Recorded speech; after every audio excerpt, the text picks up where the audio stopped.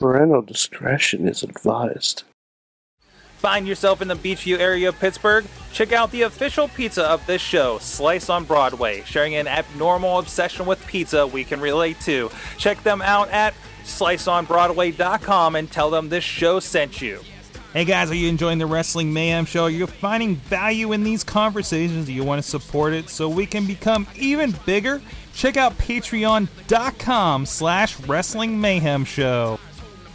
Want to have your business or podcast featured on the show? Contact us at info@sorgatronmedia.com. Subject line, advertising. Wait, just wait, just wait, just wait, just wait. Wait for the perfect time, then attack. Don't give up what you want, take it back. Wait for the perfect... Guys, welcome to the Wrestling Mayhem Show, the show where we talk about big-time professional wrestling from the week. I'm Mike Sorgatron, at Sorgatron on the Twitter. Residing here live in Mayhem Studios. I live here. I sleep on the couch, especially when I anger my wife of the show in Pittsburgh, PA. With me, as usual, is my compatriot from day one and always joined me in the awkward interviews that I listened back to from 2009 with Shima Zion, where I just hate how I interviewed back then. Thank you for joining me through the tough times, Papa Lunchbox. You bet. You bet. Ladies and gentlemen, I don't have a joke for my intro, so I'm just going to say thank you for listening, and thank you for continuing to listening. Yes, through the tough times and the good. And Bobby F. J-Town from Johnstown, PA. Hi, everybody. I'm here again with things to talk about. Why are you guys so low key? Did you just like push it all out in the gold this week? We just did motherfucker cast. It's been a really hard few days. Okay. Okay. There's been a lot happen. All right. Back with us. Hopefully he's got some energy to spare here. Is Joe Dombrowski, joe-dombrowski.com. We promised, and I screwed up and booked Justin Plummer last week. I'm sorry about that, Joe. But I wanted to have you back this week so we can have a proper discussion about Wrestle Kingdom 9 and our thoughts on it. Now that everybody's had a chance to watch it here. Well, it just goes back to what I always say, and that's nobody actually wants to talk to Justin Plummer. It just sort of happens on accident. But I appreciate your intro, Mr. Sorg, of announcing that we'll be talking about big-time professional wrestling. I can only assume you mean the Detroit territory run by the Sheik called Big Time Wrestling, and I'll spend the next hour recanting a story about the Sheik and Mark Lewin from Cobo Hall about 1978. If you like. Wow! Actually, no. Nice. When I was out in California, my cousin said, I was watching Raw, and he's like, I could never really get into that big time wrestling. And I says, one, I very much appreciate that you refer to it as big time wrestling, and it's just been stuck in my head ever since. So I do like the territorial titles. Whenever people who watched wrestling before the WWF, depending on where they lived, they watched big time wrestling, or they watched championship wrestling, or they watched all-star wrestling. It was never the name of the company. It was whatever the generic title was. But I am upset that now we don't get to talk about Bobo Brazil. Oh, that's a shame. That's a shame. That could be a whole other podcast. We can always talk about Bobo Brazil. Oh, yeah, that's true. That's true. How many times? There is never a bad time to talk Bobo Brazil. We can change one of these discussion topics as we go. Well, anyways, you stumble upon us. We're at WrestlingMayhemShow.com. We're at everything that we do. You can subscribe to us on iTunes, Stitcher, Spreaker, iHeartRadio, and iTunes. All the links over there at WrestlingMayhemShow.com. You can also please contact us. We love talking to you. We love you guys talking back at us. 412-206-WMS0 or the email address at Good times. Good times at WrestlingMayhemShow.com. We got some great stuff. What? Okay. And you can also join us here live every Tuesday at 9 p.m. Eastern Time at live.sorgatronmedia.com. You can join us in the chat just like... Oh, no, I'll get this one day. Those guys over there, check them out. Riz is in there. Alex Cars is in there talking with us. And they love putting gifts in there throughout the night. We'll work on that as well. And And thank you, everybody, for the feedback. I know in the video version, we've been trying to pop up the chat room a little bit more. We got some suggestions throughout the week. I know one was throwing things over like this. I pointed the right way this time. So we're going to work on that and kind of, as we go here, hopefully try to improve the show. And thank you for all the feedback on the new, the look and everything of the video. And I invite you, if you're an audio listener, go take a peek over at youtube.com/Wrestling Mayhem Show and see what we're doing to kind of improve the show visually here in the last few weeks. So with that, also thank you to our bosses over on patreon.com/Wrestling Mayhem Show. You guys can, if you donate $1 or more, you'll get updates and Wrestling Mayhem Show Gold, including these guys, including the Motherfucker Cast and other fun stuff they're trying out over there. As well as, you know what, Bobby, if we ever get to laundry time, I think I'm just going to put it over there maybe. That's an idea. That's a good idea. That's an idea. And of course, State of the Mayhem, you guys learn about like a little bit in advance what we're doing, including some of the stuff about what we're doing with these graphics and why we're doing them and what's coming up as well. Patreon.com/Wrestling Mayhem Show. But thanks to our current our current bosses, Ciro over there, WrestlingRevolution.net, TheWrestlingRevolution.com, the W Revolution on Twitter, as well as our good friend Bo Diggity. Woo! Woo! Putting their money where their mouth is and supporting the show. Thank you very much to them, and everybody else supports the show however they can. So let's get into it. First topic of the week. I definitely wanted us to, I mean, this is the biggest story of the week, I think, so far. And it's definitely Macho Man. Oh, that's the wrong one. Macho Man Randy Savage is finally going to be inducted in the Hall of Fame. Dig it. It's true. Dig it. Finally. First of all, for you guys that watched the show there live last night, this was broke earlier in the day. I think TMZ was cited on the show last night as being who broke the story, that it was and then they said twice on the show that we are expected to be announcing the induction of. I don't know why they just didn't announce it. That was weird, wasn't it? I thought it was going to be like a ruse from the authority or something. We are announcing that we're going to have an announcement to announce something later. I mean, it just seems so odd. It was like they were trying desperately to get people to like stay tuned in. Just stay tuned in. We might do it. We might not. Oh, you don't know if it's going to happen. Please stay tuned in. And I still fell asleep halfway through. Like the best part was Michael Cole saying, "We can now confirm that the Macho Man is going in the Hall of Fame." It was like, you knew. It was a last-minute decision or some shit. It's like, how would they swerve this? Like, actually, we're going to induct Lanny Poffo. Yeah. I mean, where would you go with this? Like I said in the Hangout, I watched 2 Leaping Lanny Poffo matches this week on Primetime Wrestling. So you watched the 2. I watched the only 2 Leaping Lanny Poffo matches. No, he's Before all he over the was place. genius. He's all over the place those early days. He still did poetry before. There was some random MSG stuff they were playing, or Boston Garden stuff that had some Lanny Poffo. I was very much appreciating. He's leaping. Joe Dombrowski. I mean, you gotta have some thoughts on Macho Man finally getting inducted in the Hall of Fame here. Well, I mean, to say the least, it's long overdue. And I'm in full agreement of the idiocy of teasing the announcement as they did. It came off very bizarre, but from what I understand, the announcement was specifically there was a ratings play based on how they'd performed the past couple of weeks and their fear over whatever the hell sports game was on last National Championship, yeah. So they were concerned about hitting into that lowest rating since 1997 territory. A few things I'm curious about. I'll be curious to see if Randy Savage is the headline act, for lack of a better term, at the Hall of Fame ceremony. Obviously, it creates a little bit of a downer, a little bit of an anticlimactic environment when he's not physically there to accept. So I'll be curious to see if there's another headliner, so to speak, that goes along with him. Interested to see if there's any recognition of the other family members, Lanny Poffo, as you mentioned, and Angelo Poffo as well, who were very instrumental. Certainly didn't have the career or the pageantry of Randy Savage, but had great careers in their own right. And obviously, the genius had pageantry. Well, he did.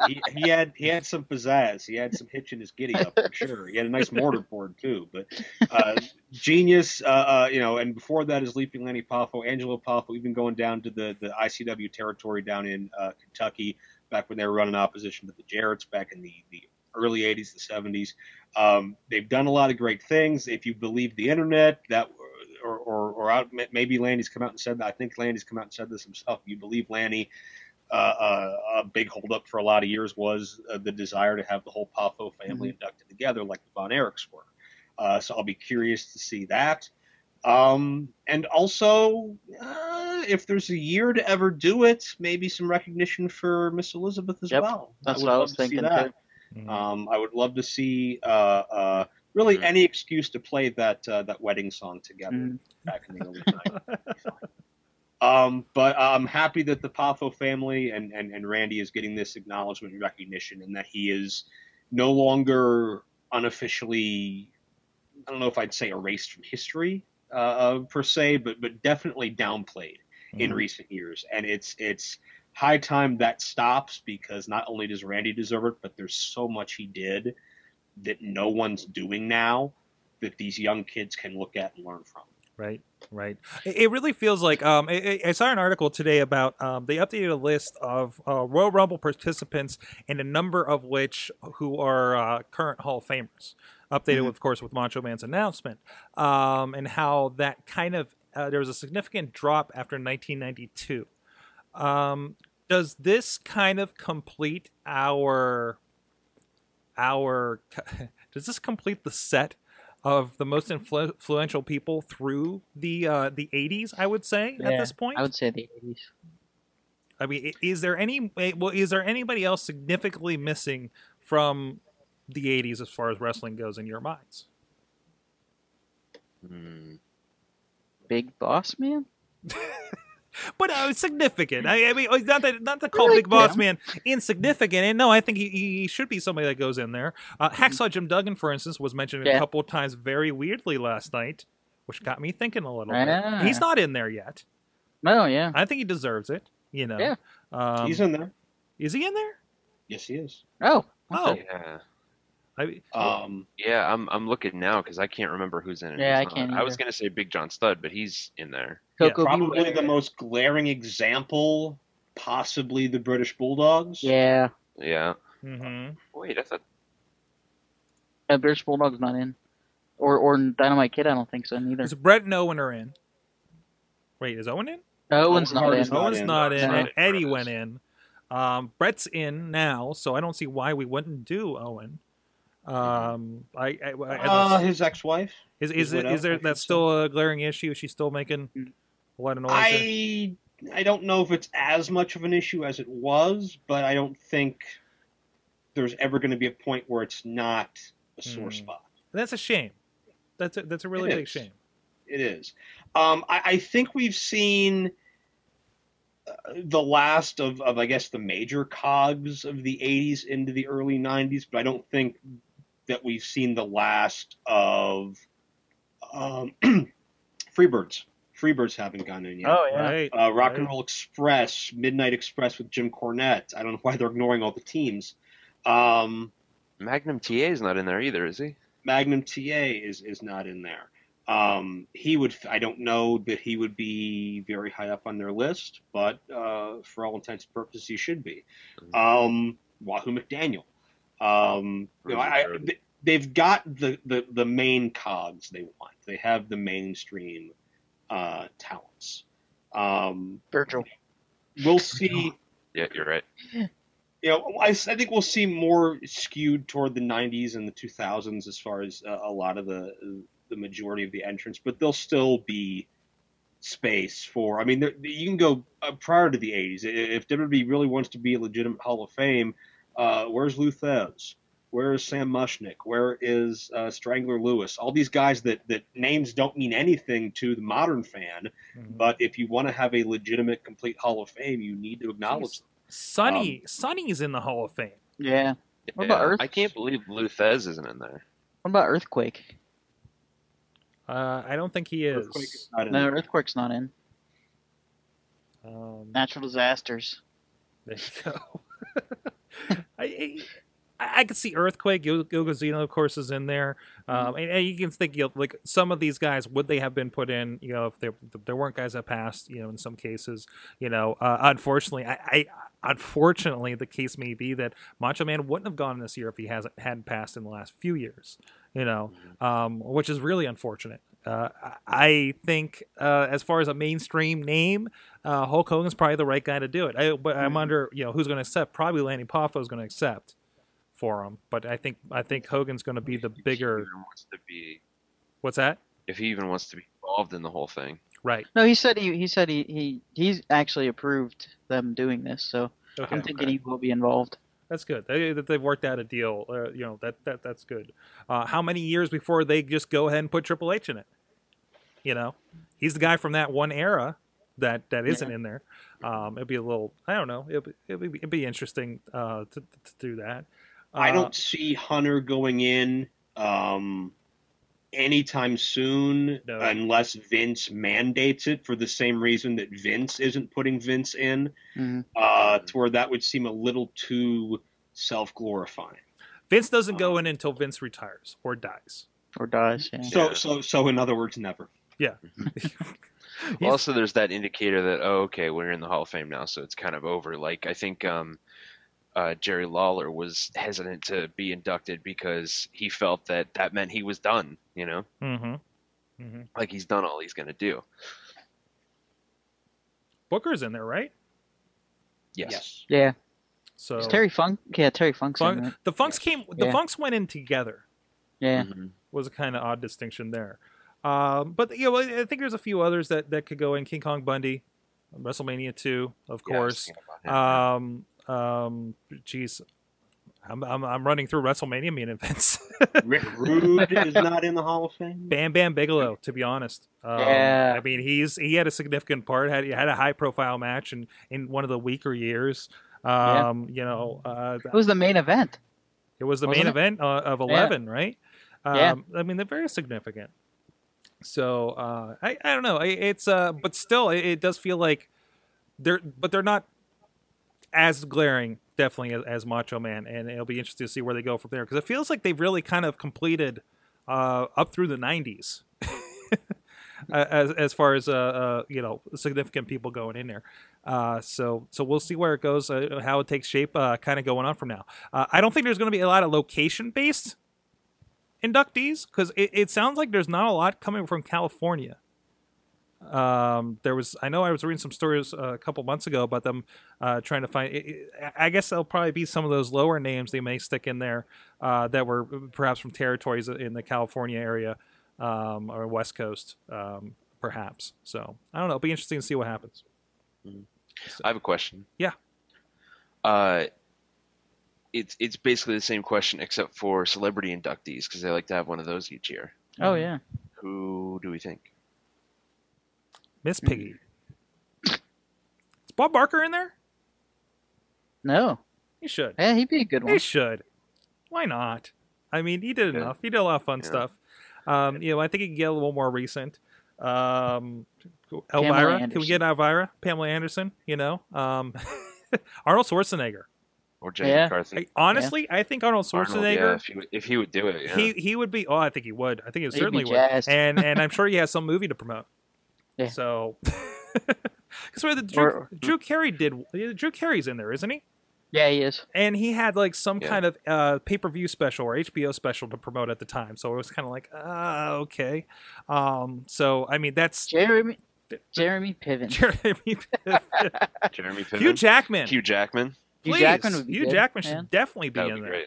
for a couple of things he's done. Hey, you gotta think anybody that's in there has only done a couple of things with WWEF. Seth Green. I think Seth Green could be in there, Yeah. but like guys like that, I think you wait a little bit longer for a Seth Yeah, Green. He's too young. But Yeah, true. or I guess he's been around forever. So I don't know. But Bob Barker, let's get Bob Barker. Just Yeah, because it's I Bob vote for Bob Barker. Barker. Come on, how's he Sure. doing? Well, he's still alive and can accept it. Yeah. Exactly. Jay Leno. No. Pass. Considering No. how much they threw him under the bus on Monday Night Wars, Jay Leno, Vince Russo. I would rather have Ted Turner inducted than Jay Leno. My thoughts on that. Oh, I don't know about that. David Arquette. There you go. Former David WCW Arquette, he's a champion champion. from Dodo Garza. So he'd go into the regular Hall of Fame. Florida Georgia line. No. I was so glad I No. waited until it was on network to watch the Salute to the Troops because I could Hey. skip all the Georgia and Florida line songs. Question. Yes. Question. Yes. Can we get Flo Rida inducted so we don't have to hear any more of his music during Yes, that means WrestleMania he's done. God. All Please. right. Moving on. Other big news. Returning to the ring this week. You thought it would never happen, or you knew better. Daniel Bryan returns to the ring on SmackDown. The big return to SmackDown, of course. The big return for SmackDown to Thursday nights. Thursday? If you haven't figured that out by now. It's a new The day, new Bobby. day. It's a new day, The new Bobby. day. It's a new day, but it's kind of like the old day. Fluffy bunnies. Fluffy bunnies. Fluffy little bunnies. Bobby, what do you think about Daniel Bryan returning this week? Although I just saw the chronicle of his entire recovery process in my binge of Total Divas over the last 2 weeks. I think they should have. I know what they're doing for ratings for SmackDown. They want to push that first SmackDown on Thursday night so everybody knows where it's at. But I think they should have waited to announce him and held it off for the Rumble. Could you imagine that pop of his music hitting and him coming out and none of us knowing Yeah. that he was coming out? Yeah. Yeah. That would have that would've been been one of the bonkers. best moments in a Royal Rumble in years. And they kind of just like said, "Hey, Daniel Bryan's coming back. Yeah, here he is." I mean, it was good they announced it, but I wanted that like surprise entrant that we almost never get anymore. Like we got with John Cena that one year. Yeah, When you're like, And- he and might Edge. miss WrestleMania. And then all of a sudden, bam, he's here. and everybody was sad, except for Lunchbox. No, we were excited because that was the one we went to New Yeah. York for. So we were like, oh Yeah. my God. Like we were pretty into that if I recall. So And we got Batista. Joe Dombrowski, what do you think about Daniel Bryan coming back after a kind of a scary run there with an injury? I personally agree with the timing. I think they need to do whatever they can to get the eyeballs onto SmackDown and revitalize that brand, which has very definitively settled into a B show, even more so than it always was when they were trying to pretend it wasn't. It's very dangerous to do to have Daniel Bryan as a surprise, in my opinion. Number one, you have a very good possibility that you are pissing away money if you do that. Yeah. And Yeah. that's the big problem with why your surprises are always going to be Hacksaw Jim Duggan and the Honky Tonk Man or Michael Cole getting up from ringside or whatever the case is. JBL. Exactly, because people were going to pay last year to see Batista come back. People are going to pay this year to see Daniel Bryan come back. Yeah. The other dangerous thing, if Daniel Bryan is a surprise and he does not win that match, Yeah. I don't know that there will be quite the groundswell of venom that there was last year. There was a lot of Venom last year. Yeah, so We were there. What do you do at that point? That's so difficult. But I SmackDown's the long-term brand. SmackDown is what they need to pay attention to, and I'm just happy for Bryan that he's able to come back and do what he loves, and you can sense in just the way he carries himself that down-to-earth, humble, work ethic that he's had this entire time, and it's not.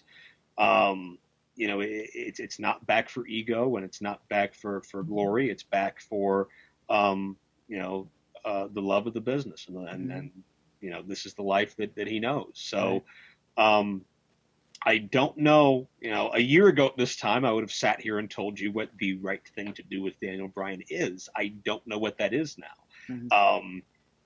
Do you try to repeat history? Can you repeat history? Should you repeat history? And even if you concede that you shouldn't, what's the better plan? So that's what I'm going to be eagerly watching to see unfold. Hey, what about you, LB? I agree that it would have been a really fun surprise, but I also understand that, gotta have ratings, gotta have buys. It's a very tumultuous time for pay-per-views right now for the WWE. They're still trying to get their network numbers up. So they're doing everything they can to make that happen. I think it's great. I'm glad Daniel Bryan's back. He's always been great in the ring. And he just all of his matches are a pleasure to watch. But that being said, someone brought this up during Raw last night, and it's something that I had been saying before he got injured. Was Daniel Bryan is world class in the ring, but on the mic he is dull. He's really kind of boring on the ring. He doesn't say anything interesting or in an interesting way.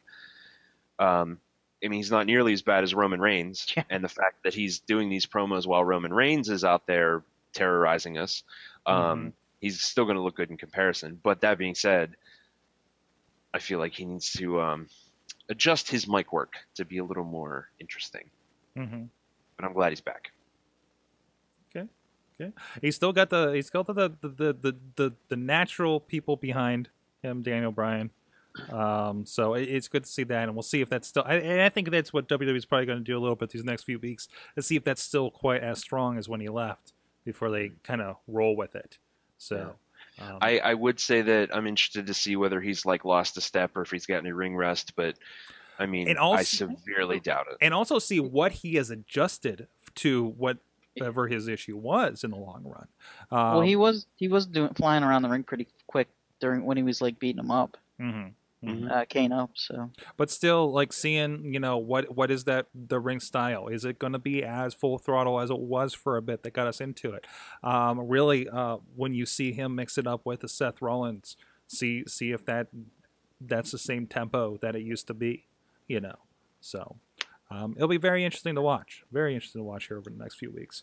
So also very interesting, putting some clothes on your back, supporting the wrestlers you love, and the podcasts that you love, and the promotions that you love, actually. ProWrestlingTees.com. You can support us, the Wrestling Mayhem Show, starting your journey at ProWrestlingTees.com/WMS, of course. We got some great designs over there. The Good Times of Wrestling Mayhem Show.com t-shirt, the property of Mayhem. Great designs by the great Alex Cars, who joins us here every week in the chat room and on Twitter. Always talking with us, and Power to the Smarks on the Twitter as well. And of course the logo and everything. You can support. A little bit of that goes into the show here at the Wrestling Mayhem Show and Sorgatron Media. But while you're there, also support other. But CM Punk, hey, he's not gone. Well, he's going to get punched in the face for real here pretty soon at the UFC. But he's got T-shirts over there. Macho Man Randy Savage, that's going to be a big thing. Check out his stuff. Steve Austin has merchandise over there. You can put that in the core Bullet Club if you're into New Japan Pro Wrestling. And I think a lot of us are. We're going to talk about in a moment here. And but you can go in there, and a lot of the indie guys, a lot of even TNA guys, very independent of anything else. Kind of the bigger names, like we said, a lot of Hall of Famers, Ted DiBiase, Scott Hall. But if you go down here, guys that we've had on the show, guys we're interviewing later tonight, we're going to be talking with DJ Zema Ion from TNA. He's got a shop on here. So those guys like Chris Sabin, hell, China's on here. Dustin Rhodes, I wonder who that is. He apparently still has a shop on here. Tugboat, you mentioned earlier. Yeah, you can support Tugboat. Funaki, Gregory Iron, another great guy, friend of. I know Joe Dabrowski knows him very well, working up in Prime and otherwise. Jimmy Jacobs, Johnny Gargano, Kamala, Kenny Omega. Some of you guys may know who that is now. But go check all that out. But start your journey over there at ProWrestlingTees.com/WMS. So Joe Dabrowski, I'm glad you could come on here. A week out. We've all settled in. We've let America's first major big-time wrestling take on New Japan Pro Wrestling kind of sink in here. So first go with you. Your thoughts here. I almost forgot. I'm sorry. I'd be remiss if I didn't include this guy in here. We're going to let DJ Lunchbox bow out here for a moment, but I definitely, and we've kind of mentioned a little Bye, bit. everybody. Bye. It's like around the horn when somebody Right. gets muted. Eamon. No, that's not Eamon. That's Mad Mike. This is the wrong one. Eamon, there he is. No, that's not it either. We'll find him. I got your graphic. We'll get you figured out here. Eamon from joins me on the Indie Mayhem show is joining us here. And his video is much different than LB, so we'll adjust that here in a second. But I know he's got a lot of opinions and actually knew way more about Japanese wrestling than I did going into this.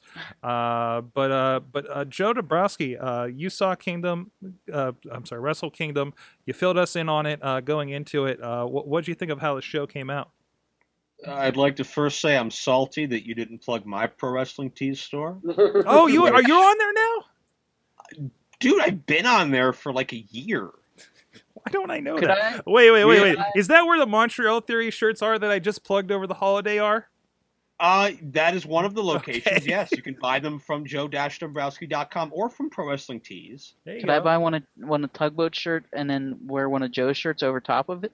That's a beautiful plan. I think you can do Everybody- all those things, yeah. I'm also selling the Resolution 6 commemorative illustrated shirt, which is based on the poster over my shoulder right now. So you guys can check out and buy that. Before you buy a Wrestling Mayhem shirt piece of apparel, buy them both, but buy mine first. As a way to make amends. They can share and the buy card. tugboat and wear tugboats underneath. And also support Tugboat, who still has the Shockmaster helmet. And just for that reason alone, I think he deserves your support for having to carry that around for 20 years. Support Uncle Fred. So, I'm getting to my Dust the Rose now, baby. Oh, no. Wrestle Kingdom 9. Hey, that was a show. I very much enjoyed Wrestle Kingdom 9. You have reservations going in when you know a show is 4 hours long and a lot of the talent you're not familiar with. But I can honestly say this show didn't drag. It reminded me, in a sense, of a lot of the more classic, well-remembered earlier WrestleManias, in the sense that every match had a different feel to it. Every match had a different dynamic to it, or a different stipulation, or a different issue.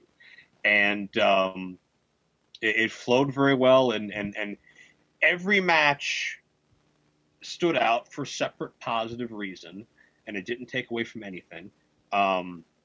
You had just enough pageantry and just enough sizzle to the steak, as Jim Ross would say, to let you know you're watching something big and you're watching something special, but it didn't take away.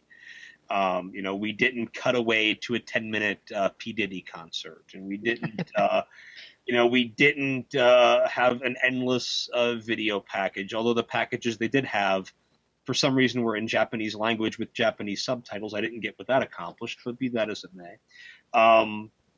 They gave you a feel of the issues, though. They gave you a feel of what was going on, and I'm a fan. That was the first New Japan show I'd watch start to finish. And if there is another one, I'll definitely be watching that, because there was something for everybody.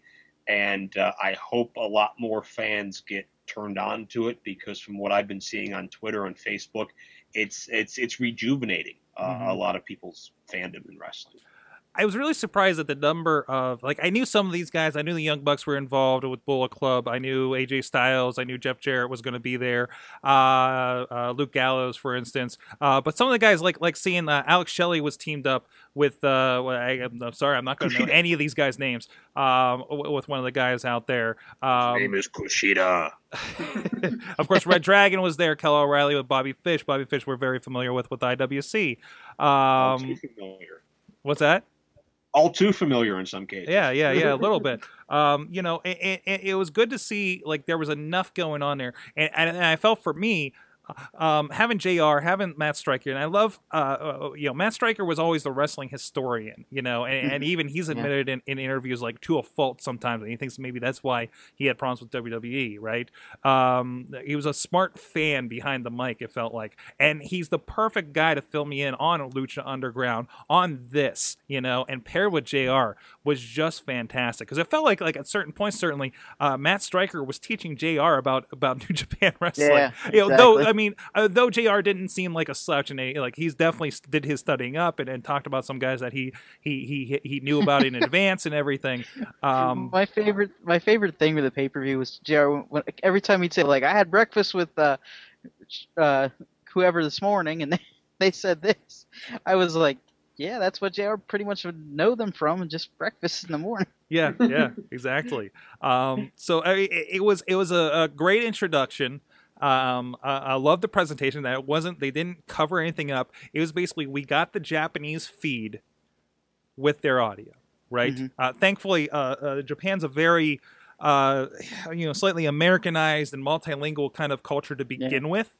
That we do have at least their names are in English, for instance, and at least in the characters we recognize. So at least there's a little bit of connection there and a little bit of familiarity. But just the mixture, it wasn't just all quick high flying. There's some clips on this video, this highlight video I'm running right now, of kind of the bigger pounding guys that were involved in this. And I think, I forget who was saying that I think it was Chachi, somebody else said that they skipped that match, actually. I did. Bobby, it was did. you. And we're like, no, you need to watch that match. Yeah. I skipped the two big guys, the one with the big chain. Because I was short on time and I wanted to get to the Nakamura match, right? Because I heard things about Nakamura, and I'm glad I did, because Nakamura is like my favorite Japanese wrestler now. It was tremendous. Like the hard hitting stuff was hard hitting, the high flying stuff was over the top. It was just everything was it was a great mixture of everything. The two MMA guys, I wasn't sure of their names. That was a fantastic match. I loved that match. And that's the other thing. Like, put it on the line too. It was a good story with it too. And a lot going into a lot of this definition about how these guys like pretty much go. It seems back and forth between legit MMA and wrestling over there. Like that's just normal for guys in this culture. Well, I think help me, Joe. Bobby Fish is legit. He did MMA over in Japan, right? From what I understand, yeah, and he also has a history over there in professional wrestling with Noah before New Japan. Their culture has always had more of a presentation of wrestling as a sports-oriented type of deal. A lot of people credit, guys like Inoki with sort of being mixed martial artists before the term even existed, going back to Inoki versus Muhammad Ali back in the 70s. And I think there are elements of that the American companies can definitely learn from and take from. A little bit of an MMA influence, not to the extent where we're doing MMA under the guise of pro wrestling, but a little bit of that, just the way it feels, just the grittiness and the physicality and the rawness and the realness. To where people can buy into it, and we're not mounting the turnbuckle and punching the guy in the head 10 times anymore. That stuff is passé. As much as it has its place for certain audiences, that's not what's going to grab the mainstream. To your point earlier, it's not just that, because you had the loud characters, you had the guys who just oozed star power like Kenny Omega. You had Nakamura and Kota Ibushi, probably my favorite match of that event. I appreciate Nakamura more every single time I see him. I don't know that I truly understood how great he was when I had the chance to work with him last year up in Windsor. But I remember this is my first. That was my first taste of Nakamura and Okada and Tanahashi, with the exception of any American stuff they may have done on Excursion. And I remember going up to Alex Shelley at that Border City show when it was New Japan versus Border City last May, and not just because I've I've known Alex since I was a dumb kid back in IWC, and I've grown to greatly appreciate not just his ring performance, but also his mind. And it didn't hurt that he was the only New Japan guy that spoke fluent English. So I went up to Alex Shelley and I told him, listen, I got the stats, I got the info. What can you tell me, Alex Shelley, about characters? And when I brought up Nakamura's name, all Shelley had to say, and it rings so true, the only thing I can tell you about Nakamura, he's a rock star. And that's 100% fact. And you get that. He just, something special radiates off of him. And so too Okada, so too a lot of other guys, but especially with Nakamura. Yeah. They put over the fact that apparently he's influenced by, they said, Freddie Mercury and Michael Jackson. And that presentation was his ring entrance as the king. What did they call it? Did they call him King of Wrestling or something? King of Strong Style. Yeah, which JR said, which means he is a badass. And then he said, like, I would never thought I would say that Michael Jackson and Freddie Mercury and badass would be in the same sentence. It's tremendous. Eamon, I definitely want to get your thoughts on this. Generally, what were your thoughts here? I know we talked about, I think, even ever so briefly over on Indie Mayhem show last week, but you can give us some of your thoughts here a week in. Definitely. I thoroughly enjoyed the show, and just the response from people I knew afterwards that weren't ones that follow New Japan.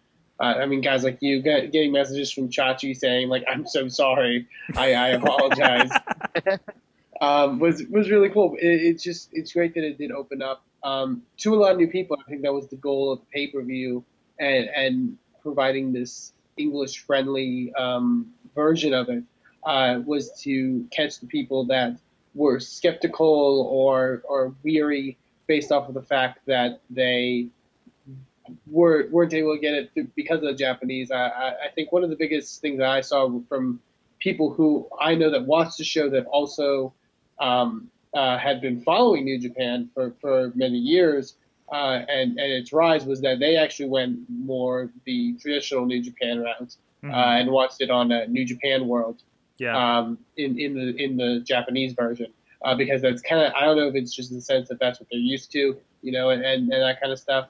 But I would say the Americanized version opened it up to a brand new audience and to people that were, like I said, very, weary because of the Japanese. And I like to really thank Max Striker specifically, but both him and Jim Ross for being able to get over the characters and the complexities of the people involved. Which I think people look at sometimes at that kind of style of wrestling and think, well, it's just wrestling. It's just guys, who are any guys. They could be anybody, just having a match.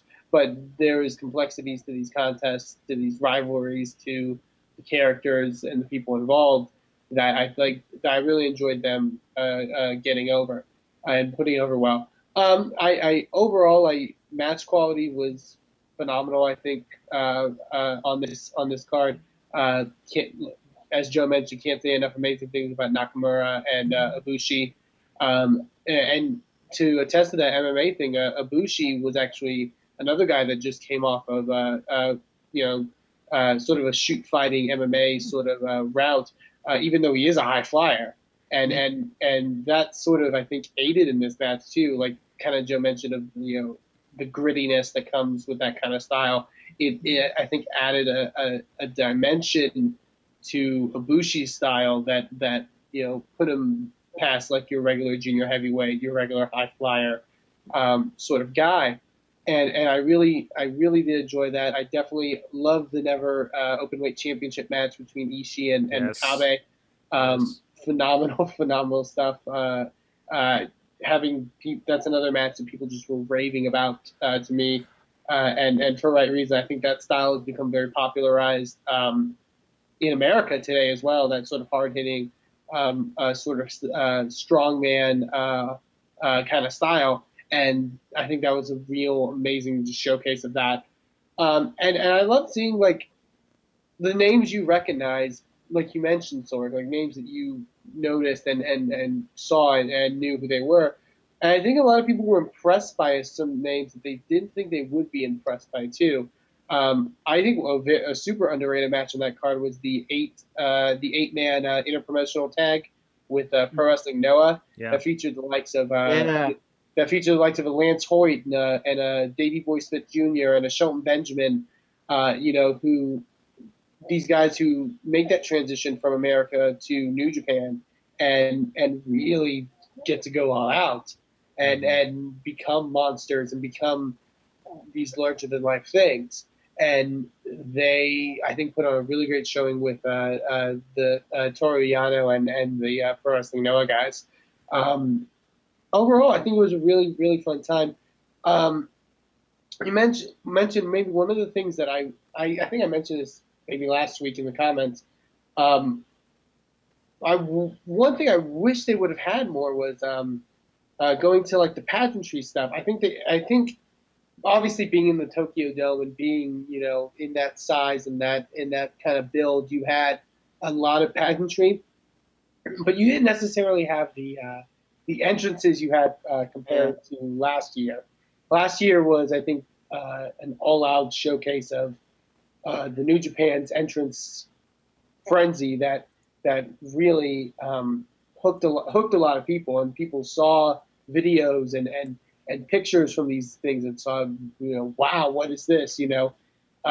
Just like perspective. Like last year, we saw the debut of Prince Devitt's. What's his staple now is his body paint stuff, and he had a very elaborate entrance with that. Nakamura's entrance with gangs and gangs of exotic dancers. That's actually the one that I just found when I tried to look up Wrestle Kingdom 8, and they're just like pole dancers going nuts as he's coming out here. And there's fire. It's crazy. Yeah, I mean Tanahashi's last year is another one that's super, I think, underrated and amazing. Kushida and Alex Shelley rocking out the DeLorean and the Back to the Future gear. I mean, like that kind of stuff. I feel that people who had not watched New Japan before saw that on the pay-per-view would have been immediately just blown away from another aspect. You know what I mean? From what I heard, I think they said they were running short on time. Like, I think the show was almost 5 hours last year. It was a very long show. And they said they wanted to just focus on the wrestling this year, I guess. Definitely. And I can definitely see that. I would definitely hope that kind of stuff is something that they still kind of look towards, and is that kind of presentation sort of stuff, which is so unique because Japan is so unique, and to embrace that, I definitely want to touch on, you mentioned here briefly, we did get an email from Chachi about New Japan Pro Wrestling. I definitely want to get this. Oh, first of all, and we'll read this there too. Dear Indie Mayhem Show, specifically Eamon, I am sorry for every bad thing I've ever said about non-WWE wrestling. I will make an effort to watch more. Your friend Chachi. And to this show, he wrote, "Greetings, Mayhem friends. I need to learn Japanese. New Japan Pro Wrestling is something I plan on watching more of after watching Wrestle Kingdom 9. This show is almost 4 hours long, and I enjoyed every single minute of it. Start to finish, one of the best shows I've watched. I will be honest and say that being the first New Japan show I've watched, I don't really understand a lot of the stuff happening. However, it is still extremely watchable. While I love good old Jim Ross, I'm not sure he's the one that should have gotten to go with Matt, but still not bad. Can't wait to hear your thoughts, Chachi." So yeah, a convert, and he's one of those guys that he's admitted to me. He's like, for not liking indie wrestling and saying WWE is the way to go and bashing on indie all these years. Now it's the thing that he enjoys, or even NXT and all these alternatives that we've talked about for so long. So we've kind of made a convert out of him, but the product has really, I think, and it's getting this buzz and getting talked about, hopefully in the circles that are of wrestling fans that maybe only know the John Cena's out there and know that, this is an alternative, and it was also mentioned in the chat room here. Mac Harlan's put in there, and let me see if I can pull that link up again. New Japan Pro Wrestling's new series in America is debuting this Friday, featuring English commentary and a 5-star Tokyo Dome match. It's actually coming on ASX TV for a 13-episode run. It's going to be announced by MMA announcer Mauro Ranallo and former UFC heavyweight champion Josh Barnett. DirecTV, Dish Network, Verizon Fios, and AT&T Uverse is going to be on. So there you go. There's an option there. So at least there's an English language show, even if you don't have the channels, you're going to find it on the internet. Let's be honest. So there is an option. So Chachi and everybody else, like there is an option because really, Eamon, you sent me several Japanese matches in the past when you were trying to expose me to some new stuff in the early days of Indie Mayhem show, and it was just so hard to really. Like, I enjoyed the wrestling, but I need the commentary. Like, I need the full story. I need a Joe Dabrowski tell me what's going on, to know the stuff I'm missing, right? And it's good that we're getting that adaptation and somebody to explain to us the weird crap happening in the ring that we don't understand because it's a different culture too. And I thought Matt Stryker was tremendous for that, and JR filtered it for the rest of us. Definitely. For those with the availability to access, I think that would be a really great touching off point to continue with these stories and continue with how everything is transitioning with them. For those that don't get it, and that still want to keep on with this and still want to follow this promotion, I would encourage. The closest thing I would encourage, because obviously you said English commentary is very hard to come by in those aspects. There are a lot of I know there's a lot of websites and different avenues and even there's a couple Twitter accounts I know that personally for the big New Japan events will actually translate promos, translate different sort of the Japanese speaking stuff. Stryker actually referred to one of the websites too. I think he did. Yeah. Commentary. There's some really good stuff out there that will help you sort of, at least get the gist of like some of these stories that are happening. And I encourage you to seek those out and find alternate mediums to sort of, to get to, what you want out of this promotion, out of this experience. Excellent. Joe, is there any last thoughts about Wrestle Kingdom? What do you think the long-lasting effect's going to be on this show here for the future of wrestling in America? I think it's too soon to say because I would love to see. I would love to see this happen again. I would love to see Jeff Jarrett, Global Force Wrestling, bring New Japan's premier events on such a grand scale more often and create that familiarity in the marketplace. I think that's what New Japan needs from here. Contrast that with the show on AXS, which we should mention for those that don't know is the network formerly known as HDNet. The station that Ring of Honor was on for a couple of years back and 09 to 2011. And Japanese MMA I remember watching on there when I used to have the channel, which had a lot of that presentation aspect like I saw with Wrestle Kingdom last week. I mean, it's worth noting that program, from what I understand, is it's recent footage, but it's archive footage. Yeah, it's some of the top matches over the past few years. So it's not necessarily going to be a chapter 2 for people coming off of Wrestle Kingdom. They'll have to, whether it's New Japan World or whether it's another pay-per-view or just the internet, whatever, they'll have to stay abreast of things. But I would love to see New Japan continue to saturate that marketplace and be that alternative. And, watching this show now, Wrestle Kingdom showed me that there's definite potential in the way they can present this. And after watching Wrestle Kingdom, I'm even more thankful that I had the chance to call the matches of so many of them, Okada and Tanahashi, Nakamura, Watanabe, Shelley and Kushida, and to do it while sitting next to Matt Stryker.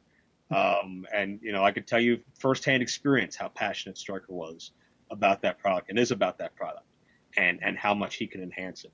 And I'm very excited for all of you guys to see that show from Canon. I'll drop some hot news on you right now. because very, very soon that event, New Japan Pro Wrestling versus Border City Wrestling, that myself and Stryker hosted, will be available via the fine folks at Sorgatron Media. Mm-hmm. What? You'll be able to check out the digital download here on Sorgatron Media. You'll be able to check out the DVD at joe-dombrowski.com. I've been talking to Scott D'Amore and hoping to get this out by the end of the month. But as always, stay tuned for more information. But I was very proud of that show, and I think that'll be a great, to anyone listening to this, a great companion to that event as well. And you can see firsthand, whether it's in front of 40 or 50,000 at the Tokyo Dome, or whether it's in front of 1,000 people in Windsor, Ontario, Okada, Nakamura, Tanahashi, Time Splitters just exude a big league feel and bust their ass and work so hard, and give you guys something that is so rarely seen. Not to turn into a shill, but Shelley and Kushida versus Petey Williams and a young kid named Brett Banks from that show may have been my favorite match I called all that year. Okada versus Chris Sabin was on that show. Nakamura versus Tyson Dukes. Plus Booker T was on the show. So a lot of really cool stuff there. So through events like that, the return to Ring of Honor coming up this May in Toronto, and hopefully more pay-per-views. And I would love to see New Japan right up there, perspectively, with WWE, TNA, Ring of Honor, Lucha Underground, and just give that variety. Make the wrestling world a little bit smaller in terms of how far you have to go to reach it, and give that variety. There are millions of jaded, disinterested wrestling fans out there. More people are former wrestling fans than there are current wrestling fans. There are ways to bring them back, and it's obviously not what anybody's doing now. But New Japan is different enough, special enough, exciting enough. It's got the momentum. Where I think it can do some great things in this business. Maybe not even necessarily taking away from a WWE or a TNA, but carving its own niche among its own audience. Maybe taking away from MMA, or taking away from the old school WWF fans, or whatever the case is. That should be the goal, is to not compete with anybody, not reinvent the wheel, not overthink it. Just make New Japan as strong of a global brand as New Japan can be. Excellent. Check out more Joe Dombrowski Joe-Dombrowski.com. Not necessarily in that order, apparently. I don't know. Something like that. He's got a lot of great stuff going on, a lot of great stuff that I've worked with him on. And he is your perpetrator of swag, wrestling swag there at the shows. You don't have to be a fan of Joe Dombrowski to buy something from his table. Can I put it that way? No. In fact, if you hate my guts, I'd encourage you to buy something anyway, please. Yes, something everybody can get behind. Pizza. We're obsessed with pizza, and we like people that are also obsessed with pizza. They happen to be up right up to the road here, supporting great podcasting in Pittsburgh with pizza. The 3 Ps of any success. Slice on Broadway, sliceonbroadway.com. Best darn pizza, sandwiches, salads money can buy. It's part of their philosophy. They make everything from scratch. They try to use the best stuff out there whenever possible, and they wouldn't be able to sleep at night if they didn't. And you can check them out here. Like I said, right up the road here in Beachview, in the city limits in Pittsburgh, right along the tracks in the South Hills, as well as down on Carnegie, PA, and down on Main Street. You can check them out on Twitter at PGH_Slice. Look for them. Slice on Broadway on Facebook, on Instagram. And like I said, sliceonbroadway.com. And let them know you heard about them here on the Wrestling Mayhem Show. We're going to take a break. Hear from somebody, blast from the past, that we're going to be talking to later tonight here on this Tuesday. And we'll be right back with the big question. This is the IWC World Heavyweight Champion, international superstar, Mexican celebrity, and Filipino supermodel, Shima Casanova Zion. And you're watching the Wrestling Mayhem Show.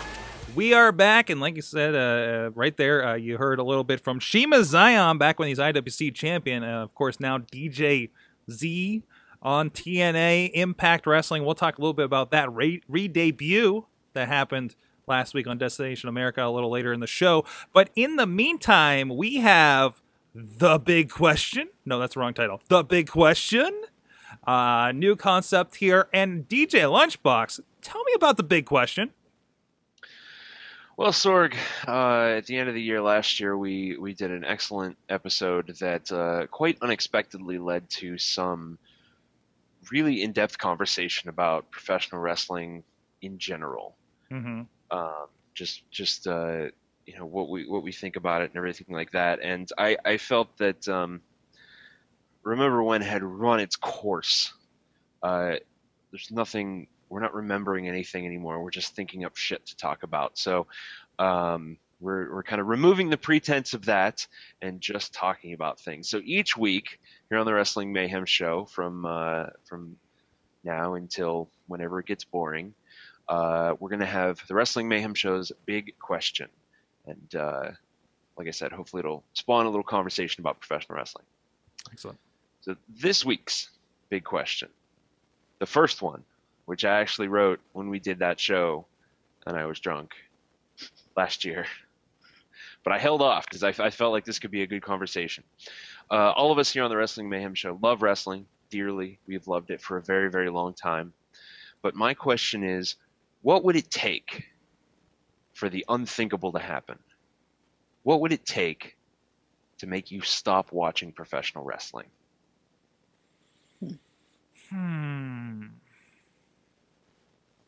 Wow. That's deep. That's a good question. Yeah. That is deep. It would probably wow. If what we have on Monday nights were all we had, then I'd be done with it. You know, if there wasn't, if indie wrestling dried up, if we didn't have stuff popping up like Lucha Underground and New Japan Pro Wrestling, if the landscape was completely barren, I think that'd be it. You know. So if there was no variety, if it was just WWE, right, that would not be enough for you. WWE as WWE is, you know, without NXTs or anything like that, just kind of staying the course. Yeah, I don't think I would really stick with it at that point. There's not enough to stay with me, you know.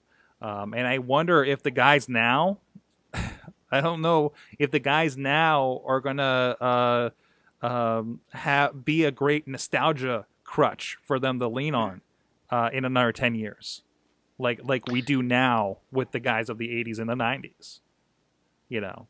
So yeah, I would agree with you, but I see younger kids now who get nostalgic for Panic at the Disco. So I think anything is possible. Okay, all right. That Green Gentleman was a good song. Bobby, what about you? I was thinking about it. It probably, if I ran out of time to watch it, I would say. Mm-hmm. Which I every Monday night I find time to watch it, you know, and I stick with it. I've stuck with it since, like I said, from what hooked me was the barbershop window, and I've been a fan ever since, and I just can't let it go. So I don't know what it would take. I mean, something earth-shattering.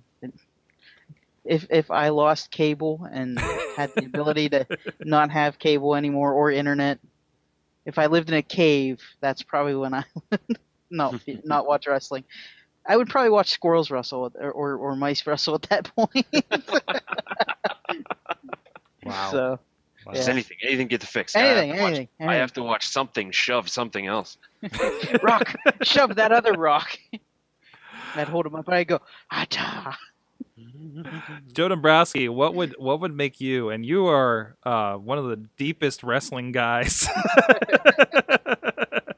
I mean, and I know we have some other people we've talked about that have very much shrines to wrestling, but I've been in your place, Dombrowski, and I don't think you have anything not wrestling in your possession. It feels like. Oh, now don't forget about my Titanic poster now. Nestled nicely between a Prime Wrestling and like a Survivor Series poster, if I recall. Right? I am in deep, and I've been trying to dig my way out ever since. Yeah, it wasn't. To answer the question, what would make me stop watching wrestling? I'll have two answers for this: a professional answer and a personal answer. Firstly, the first thing that would have to happen would be for wrestling to no longer be a means of me to earn money. Mm-hmm. I feel it's imperative, if you're going to make a living or make any kind of money off of the wrestling business, you should be very in tune with what's going on, what companies are doing right, what are they doing wrong, what are the trends. How can you be different? How can you borrow something from somebody that is doing well? How can you avoid mimicking somebody that doesn't do well? For me personally, borrowing inflections or delivery or presentation off of announcers, whether it's Jim Ross or Matt Stryker or Mike Tenay or Kevin Kelly or guys from the past or even Michael Cole. And there's everybody has something that I can take something away from to use it to make me better. Personally, if it comes to older stuff, I can safely say I would never stop watching that under any circumstances unless I had a very sharp conversion to the Amish lifestyle. But I'm in many respects, I'm a bigger fan of 80s and 90s wrestling than present day. Not to say that's across the board and there aren't exceptions, but generally I think that's a fair assessment. But the business is always evolving, and we have to come to grips with the fact that while it's fun to complain and be the bitter, cynical people we can be sometimes, we aren't the target audience of WWE, at least, anymore. So I almost expect to watch the show and feel out of touch, or feel like time has passed me by a little bit, or feel like it's a bit too lowbrow for me.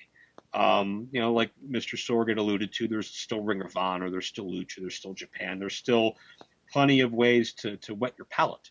But the business is going to keep evolving. There's things on the indies I hate. There are things that are on the indies that are popular that I hate, that I think make no sense, that I think are very counterproductive to the business, that are funny or cool in the heat of the moment, but I think have long-term damage over the way people perceive wrestling or perceive how easy or not easy it may be to do wrestling.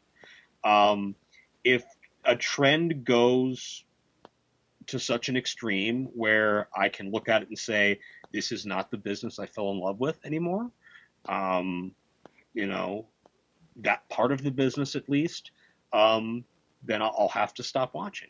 I know there are a lot of your old school types that stopped watching in the Attitude Era, the ECW era, because it wasn't the business they loved anymore. Right. And I'm sure there were a lot of your, Dory Funk, Jack Briscoe, Lou Thez fans that stopped watching when Vince McMahon took it into the mainstream in the mid '80s. So eventually wrestling will probably evolve to something that I just completely hate. And I don't think I would stop watching it completely, but I would definitely, maybe change my viewing habits to wherever my cup of tea ended up being, whether that was here or abroad. Excellent. We have on the line with us, of course, the wonderful Mad Mike from Poughkeepsie, New York, joining us once again on the show. He'll be joining us for something a little later, discussion as well with TNA. But what is your answer for the big question here? That's a really good question. I think I would have to OD on wrestling. Just burn out because honestly, I almost got to that point. Okay. A little bit. When I was working with WWE, and we had to break down match like every second by second and segment and write about it and break out 10-second clips and everything. And I literally had to do that for just dog shit matches. Let me put it this way. If I was still doing what I was doing at WWE and then coming home and NXT and to Lucha, clarify, TNA, you were a logger for WWE for a brief point, so you were doing these matches, putting a lot of notes. I worked at WWE for about a year and a half, databasing a whole lot of archive wrestling footage. So you're welcome for the network. And no, any people who enjoy the segment skip buttons, those are pretty much because of the segments that we clipped out. And everything. I don't know, because I have some complaints about the segment skip buttons a little bit. Well, that's not. I didn't program it. I just made it easy for them to access the segments. But yeah, if I had to come home from that job, and there was Raw, SmackDown, NXT, Lucha, TNA, and New Japan, and all that other stuff that I had to watch and consume, I might have just burned down completely and stopped for a while. I don't think it would have stopped for good because, it's something I got into when I was a little kid, like in my formative years, and I don't think it's ever going to truly go away, but I think I could definitely OD on it and burn out for a while and just stop immediately. Excellent. Also with us, again, he was with us for the earlier talking Wrestle Kingdom. But Eamon is still hanging on with us down. He's back in San Antonio, right? You're back in the dorm. I can tell by the hair that school has started, by the way. Yes, it has. But he's with us. What's your answer to the big question? You're another guy that's in deep. And that's the thing with my thought process for this, because when Lunchbox said sort of a catastrophic, gigantic thing it would have to be for me to stop watching wrestling, I don't know why my brain jumped to like, oh, murder, death, and I was like, well, that's happened, and I was stuck on. And I thought, well, drugs and that kind of stuff. It's like, yeah, well, that's kind of prevalent too, and I'm still watching. But I think kind of when Joe mentioning sort of working in wrestling too. I guess one of the common phrases that a lot of people say when they're either a wrestler or involved in wrestling or whatever is you do it until it's fun, or you do it until it's not fun anymore.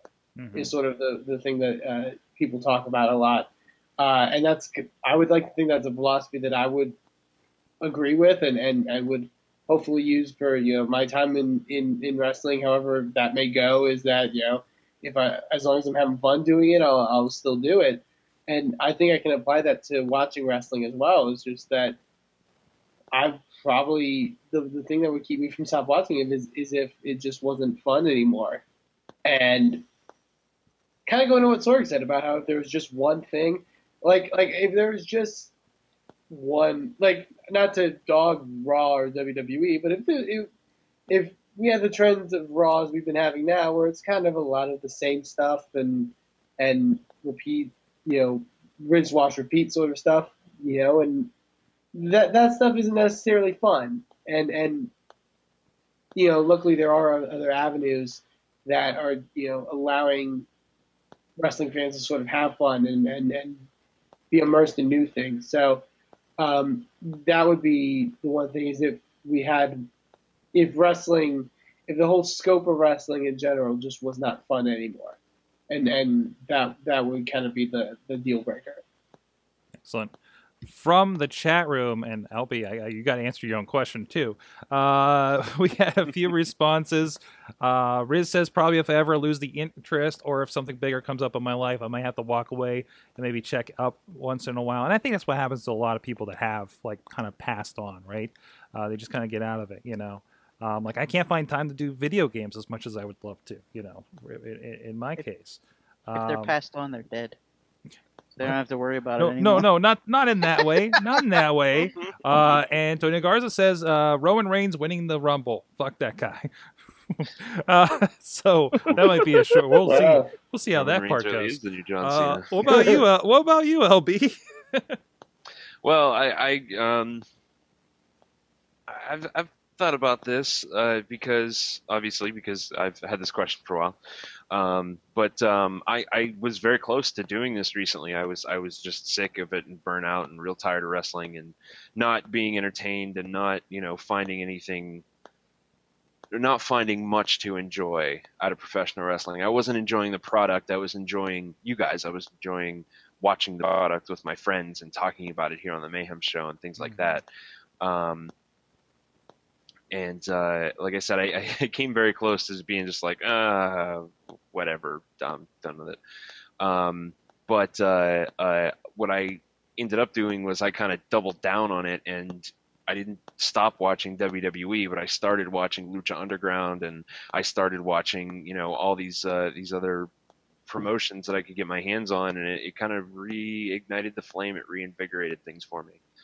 So I agree with yours. If there were no other alternatives, that would be a huge turnoff.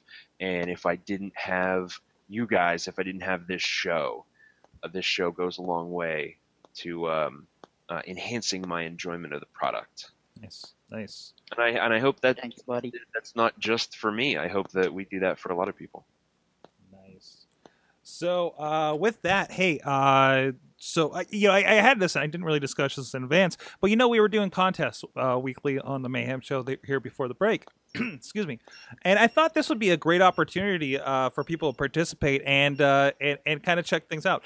So if you have an answer for the big question, what is something that would keep you, what is the day when it freezes over and you will stop with wrestling? Do this. Get on Twitter. At Mayhem Show, make sure you tag us and tag #TheBigQuestion, and let us know your answer to the question. And this week, you'll win a copy of, hey, last month we had a really big show, IWC's Winner Takes All. A friend of the show, John McChesney, taking on Matt Hardy, DJ Zema Ion taking in Sammy Guevara. If you haven't heard of him, he's a big name coming up in the indies. You'll be hearing about him soon, I'm sure. As well as a bunch of other guys. Great ladder match between Facade and Andrew Palace, both interviewed in the last year on the Indie Mayhem Show. As well as, hey, there's somebody named Joe Dombrowski on commentary on that one, hanging out. And all kinds of fun stuff there. That'll be free. That'll be we'll pick a random somebody who participated in that. So at Mayhem Show, #TheBigQuestion, and let us know what would make you stop watching pro wrestling at this point. So what I know what Jen Carlin's answer would be. Hey, there you go. Dean Ambrose retiring. I'll tell you what, Jen Carlin stops watching wrestling any random episode of Raw. That's right. Our Royal Rumble party has been canceled more times than something that gets canceled. One of these times I'm just going to show up and like, no, we canceled it for real this time. We're like, bullshit. With that, hey, shout out. Speaking of awesome wrestling, like that Winner Takes All, I just put out the newsletter. I was a little behind. I put out a newsletter today where we have releases that we put out in the last month from great groups like International Wrestling Cartel, Wrestling Renegade Alliance, Vicious Outcast Wrestling. The names I had on this: one, Matt Hardy, of course, DJ Zema Ion, of course, Sanjay Dutt, the current Cruiserweight champion over in RWA. Mickey Knuckles, really awesome addition to that roster.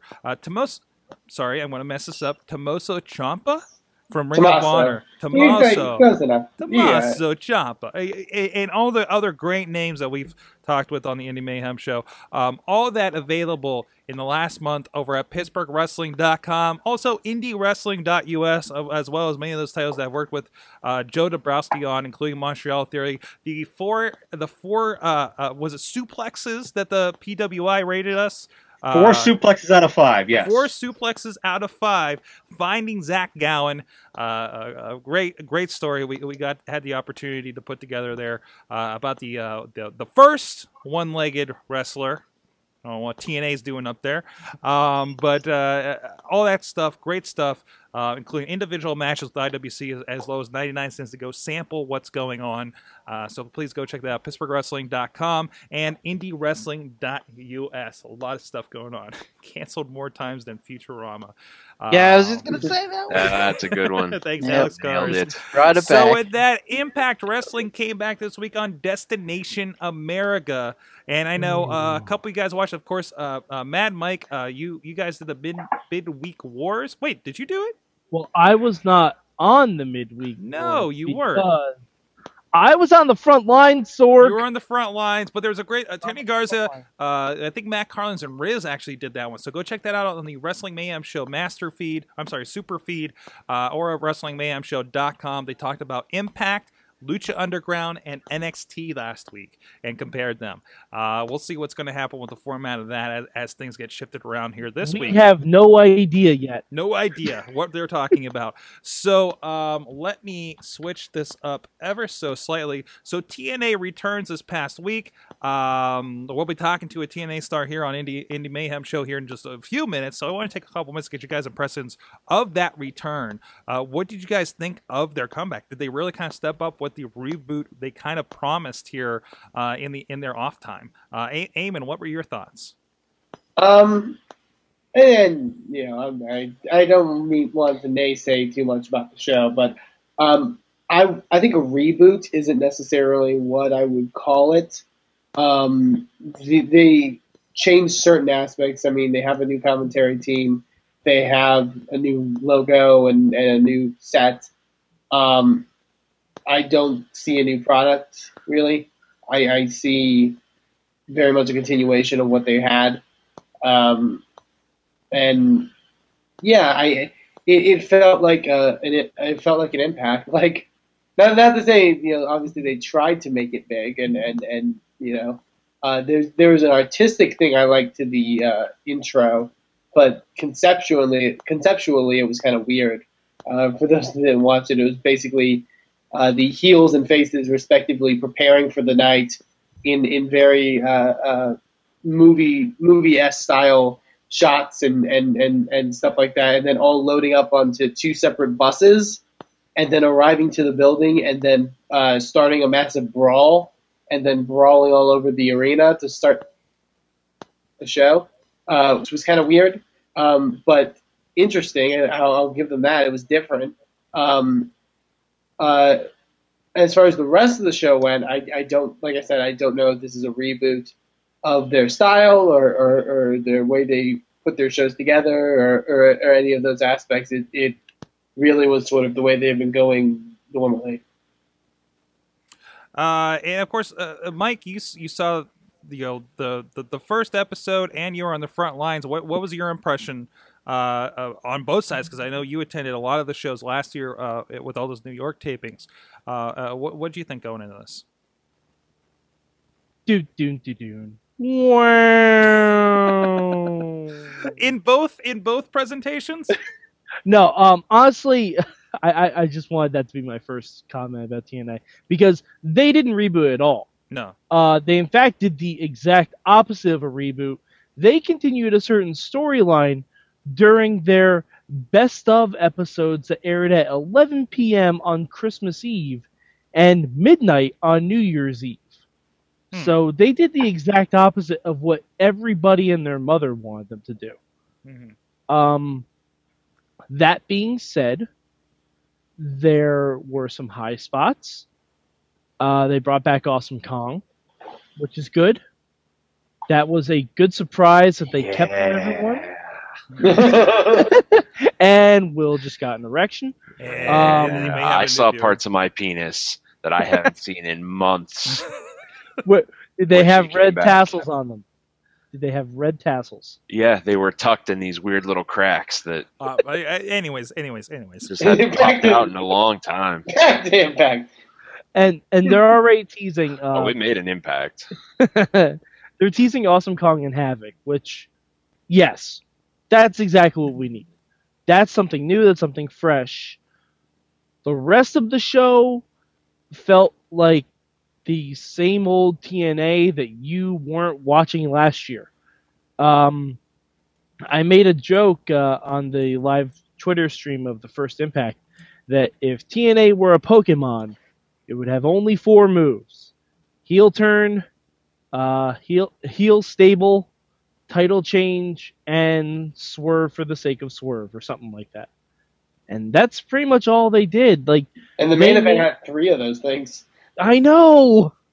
They made a giant, for all intents and purposes, Bobby Roode had the championship, a week and a half, 2 weeks? if you don't count all the time they were off, it's ridiculous. And spoiler alert, they're doing similar things with the X Division title. Mm-hmm. And if your main heel stable is comprised of guys in hoodies, some of them happen to be African American, please do not call yourselves a clan. Oh, yeah, they're calling themselves the Beatdown Clan. That is not a good name. That is not good marketing. Like, oh, really? You guys got the Beatdown Clan? What do they look like? Oh, they're a bunch of angry dudes in hoodies. No, not a good thing. There wasn't really much. Like, the in-ring action is good, but that's never really been a problem with TNA. Mm-hmm. They were given such a gift, and I know it sounds weird saying this, by going to a lesser network. They were given a gift that they could do something revolutionary with their product. They were given something that Raw would dream of having, being able to reboot and start fresh. And they did nothing of the sort with it. I'm sure they probably think that turning Eric Young heel again, and making Samoa Joe heel again, and making Low Ki heel again, and putting them with MVP and Kenny King, they probably think that's revolutionary. They probably think that's a reboot. No, it's the World Elite. It's Immortal. It's Aces and Eights. It's whatever other heel faction that they've had at the top of the scene. It's another struggle for power, as they seem to do every year. Yeah. And not only that, they have another heel stable Mm-hmm. in James Storms' Revolution, who has like 5 members in it. Mm-hmm. I'd say at least half their roster, excluding the knockouts, half their roster are comprised of 2 heel stables. That's my biggest issue after the turn and the situation happened. I looked at TNA and I looked at their roster. I thought, who's their biggest face now besides Bobby Roode? Kurt Angle. And Kurt Angle. Yeah, that's it. No, there's literally no other like. Listen, top if anybody can give us a face. good spin on this, it's got to be Joan Dabrowski. I know you're in tune what's going on TNA. What do you think about their return here and the kind of reboot we had on Destination America? Well, I agree that reboot isn't necessarily the best word for it. Mm-hmm. It's almost like hitting unpause. Yeah, it had a bit of a facelift. I think I don't think anybody can say that TNA is not somewhat of a damaged brand based on some of their past decisions. To me, their biggest issue through their run, at least from a product point of view, was always consistency. They've been able to get a lot of guys hot, but they can't necessarily sustain that. It's almost like a childlike mentality where you get bored with your new toy and you move on to the next one. And there's a lot of examples throughout the most run of the recent company. being Magnus. Lately, there's definitely been an upswing on the creative, in my opinion. More emphasis on the in-ring. And I think that probably started with Bruce Pritchard and has continued on through John Gaborik. There's a lot less bells and whistles and a lot less of the hokey, campy, publicity stunts and, over the top shock value for the sake of shock value type of deal. And I like the fact that they've cut down on that. They've emphasized, the tag division with the Wolves and the Hardys, and they've given the women some direction as opposed to just randomly yelling and fighting each other in the back. Bobby Roode, Eric Young, have been kept strong. EC3 and my boy Spud are doing some amazing things. I think there's a lot of positives to take away from it. And the biggest problem last year was it just felt like such a lame duck show because you knew you knew the inevitability that they would be dark for a couple months. I think people behind the scenes knew that too, which is kind of why they would just stayed the course to get through what they had to get through contractually. I'm intrigued by the moves they made in Chapter 1. I've always been a fan of Josh Matthews. I think he's very underrated. It felt like he was in position to be the guy succeeding Michael Cole whenever that day would come. He was he's experienced, good-looking guy, toes the company line, fully trained and developed in their system and their habits and their buzzwords. Josh was even joking on the air on the show about finally being able to use the word belt, which I got a kick out of. I don't know why that didn't work, but I'm happy he's getting the ball with Taz. Mike Tenay is a legend, but if you need to freshen up the product and kind of get some of that, I don't want to say past stink off of it, but maybe that stigma that the show has, whether deserving or not, then it's a smart move. Awesome Kong return, a very smart move. Shake up the knockouts.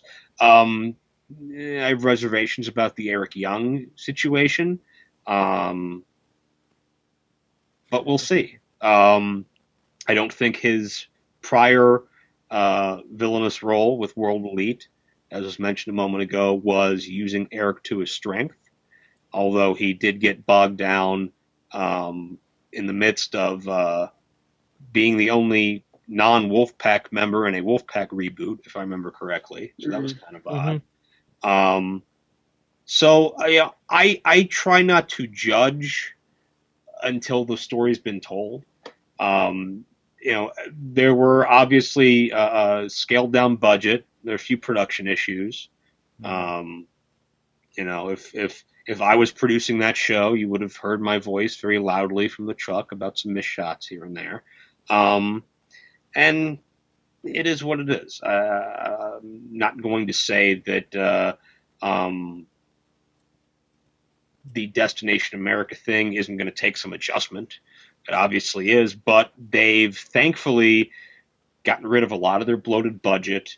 They have stopped with the run before you walk mentality that I think slowed them down a lot. And if they can keep it consistent and logical and keep the focus on the in-ring product, you can have a great show for what it is. If you expect it to be WWE, it's not going to work for you. TNA shouldn't expect it to be WWE. Nobody should have that goal for it to be WWE. If you expect it to be Ring of Honor, you're going to be disappointed because you're going to get, not to compare it to New Japan, but you're going to get those different styles to try to appeal to everybody. I've rooted for the company since day one. I still am. I've got, friends there. I've got acquaintances there. And, I'm obviously a wrestling fan. And the better TNA does, the better it is for the business and everyone in it. I'll be watching on Friday, and I'll be following what happens. And I think, TNA's outlook to me, short term, this speaking as a fan, is stronger than my outlook toward the WWE product because of a number of reasons, the least of which not being it's not a 3-hour show I have to sit through. And it feels fresher and more energetic. So we'll see. I'm not going to write them off, and I'm not going to sing their praises, but they've made some positive moves the past year and a half. And if they keep the consistency and keep the characters hot and compelling, hopefully they can rebuild some of the momentum they've had prior years. I think that's a really true point too. I as much as TNA get dogged a lot on this show, especially as of late compared to the WWE product, at least when I watch TNA, it doesn't come off as repetitive to me. It feels like different shows each week. Whatever you may think of the quality, I think there's times where I sit watching Raw and it's like, I've watched this like for the past couple weeks now, and we're doing this again, and it just feels very uncreative. Not necessarily. People can say it's the biggest issue is creative not knowing what they're doing. I think the issue is creative is just uncreative at this point. They don't have a motivation necessarily. It's a holding pattern. Very much so. I think that's the biggest killer right now. And luckily, I think for TNA, they're at least when I watch TNA, I feel like each week I'm watching a different show. Whatever I may think of the show. I tend to disagree with you, Eamon. I feel like TNA has shown me the same matches so many times. And I know Raw does too, but Raw's big event's Rumble coming up. I have no idea who's going to win the Rumble. I have no idea who's going to win the championship match. Mm-hmm. TNA's big event coming up is Lockdown. I can pretty much, from the two shows I saw, I can pretty much see exactly what's going to happen at Lockdown. That's true. I think, maybe it doesn't come in from an idea of any perspective that they're going with. I think it may just come down to a fact that WWE, I mentioned this before, has too much content and way too much content. Stretched way too thin. So Yeah. Also, but Raw being 3 hours is not their call. Yeah.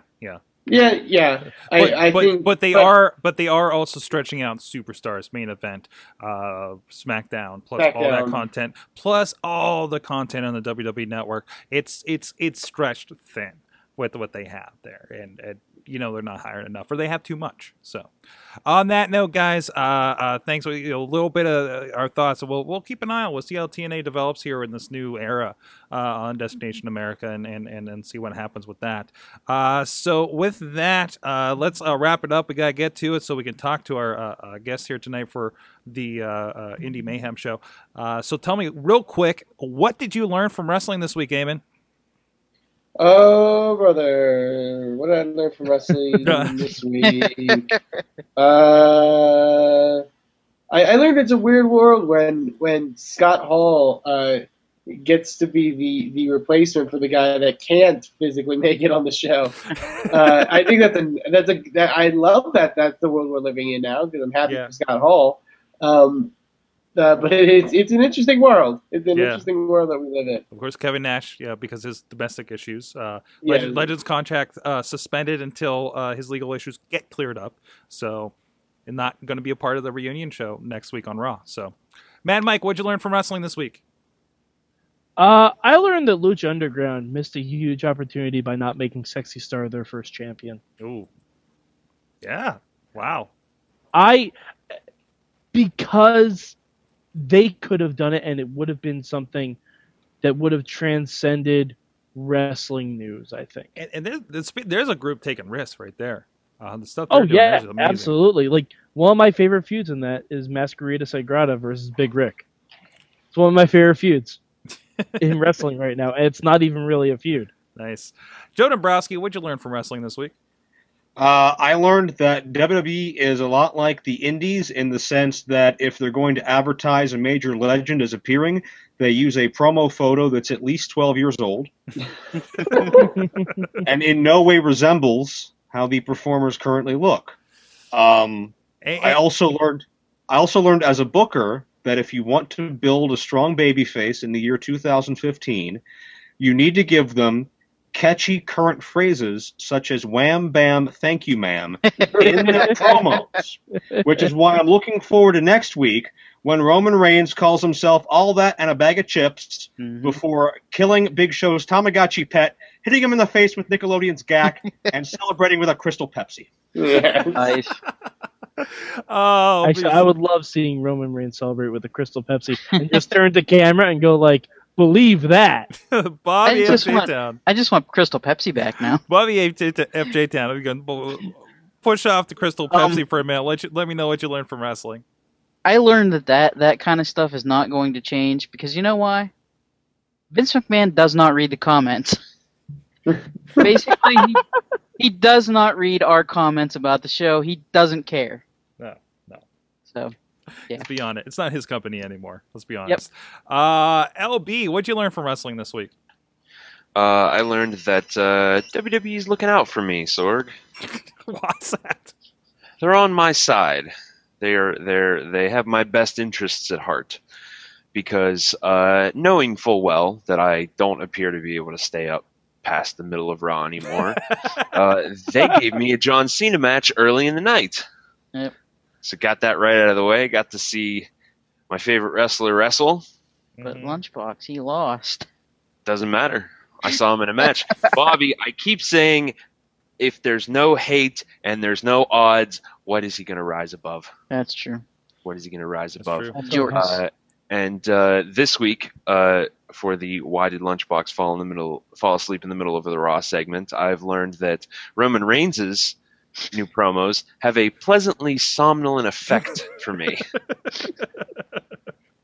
Believe that. Wow. Believe it. Wow. I learned in wrestling this week that New Japan has an exit ramp from their matches. And the new. Hey, there you go. So it's like that's what I learned. It doesn't have to be deep. I learned that there was that. We had enough deep conversation in this show. But I mean, it reminds me back in the day when I used to play with my wrestling toys. Okay, last week or at the last pay-per-view party, I would always have a heel and a face entrance ramp to separate them. Like it made me think of that. It made me me kind of harken back to that. Guys, it's been I your love when they did that with the Invasion, where they had WWE and WCW entrance ramps. Oh yeah, that was great. That was great. And Sorg, Matt Carlin learned that Brock Lesnar decides when the future begins. Yes, he does. Yes, he does. I hope he has a big red button that he just will randomly press when his contract is up. And he's like, okay, the future is now. Guys, thanks for joining us. You can follow us here at WrestlingMayhemShow.com. Follow Basic Sickness for the great entrance and exit music we have for the podcast at BasicSickness.com. Drop us an email, of course, over at that email address. Good times at WrestlingMayhemShow.com and 412-206-WMS0 to have your voice be heard. And you can join us in the chat room here, just like that chat room right there. That chat room right there. It's all over the place. At live.sorgatronmedia.com every Tuesday night about 9 p.m. Eastern Time. Riz learned that Chris Jericho has entered the body of Dean Ambrose. Huh. What? No, I didn't see it. So it makes sense. Okay. I think he just read some of Jen Carlin's fan fiction. You can follow us at Mayhem Show on the Twitters. Look for the Wrestling Mayhem Show on Facebook and Google+. And please subscribe to us on YouTube, iTunes, Stitcher, Spreaker, and iHeartRadio.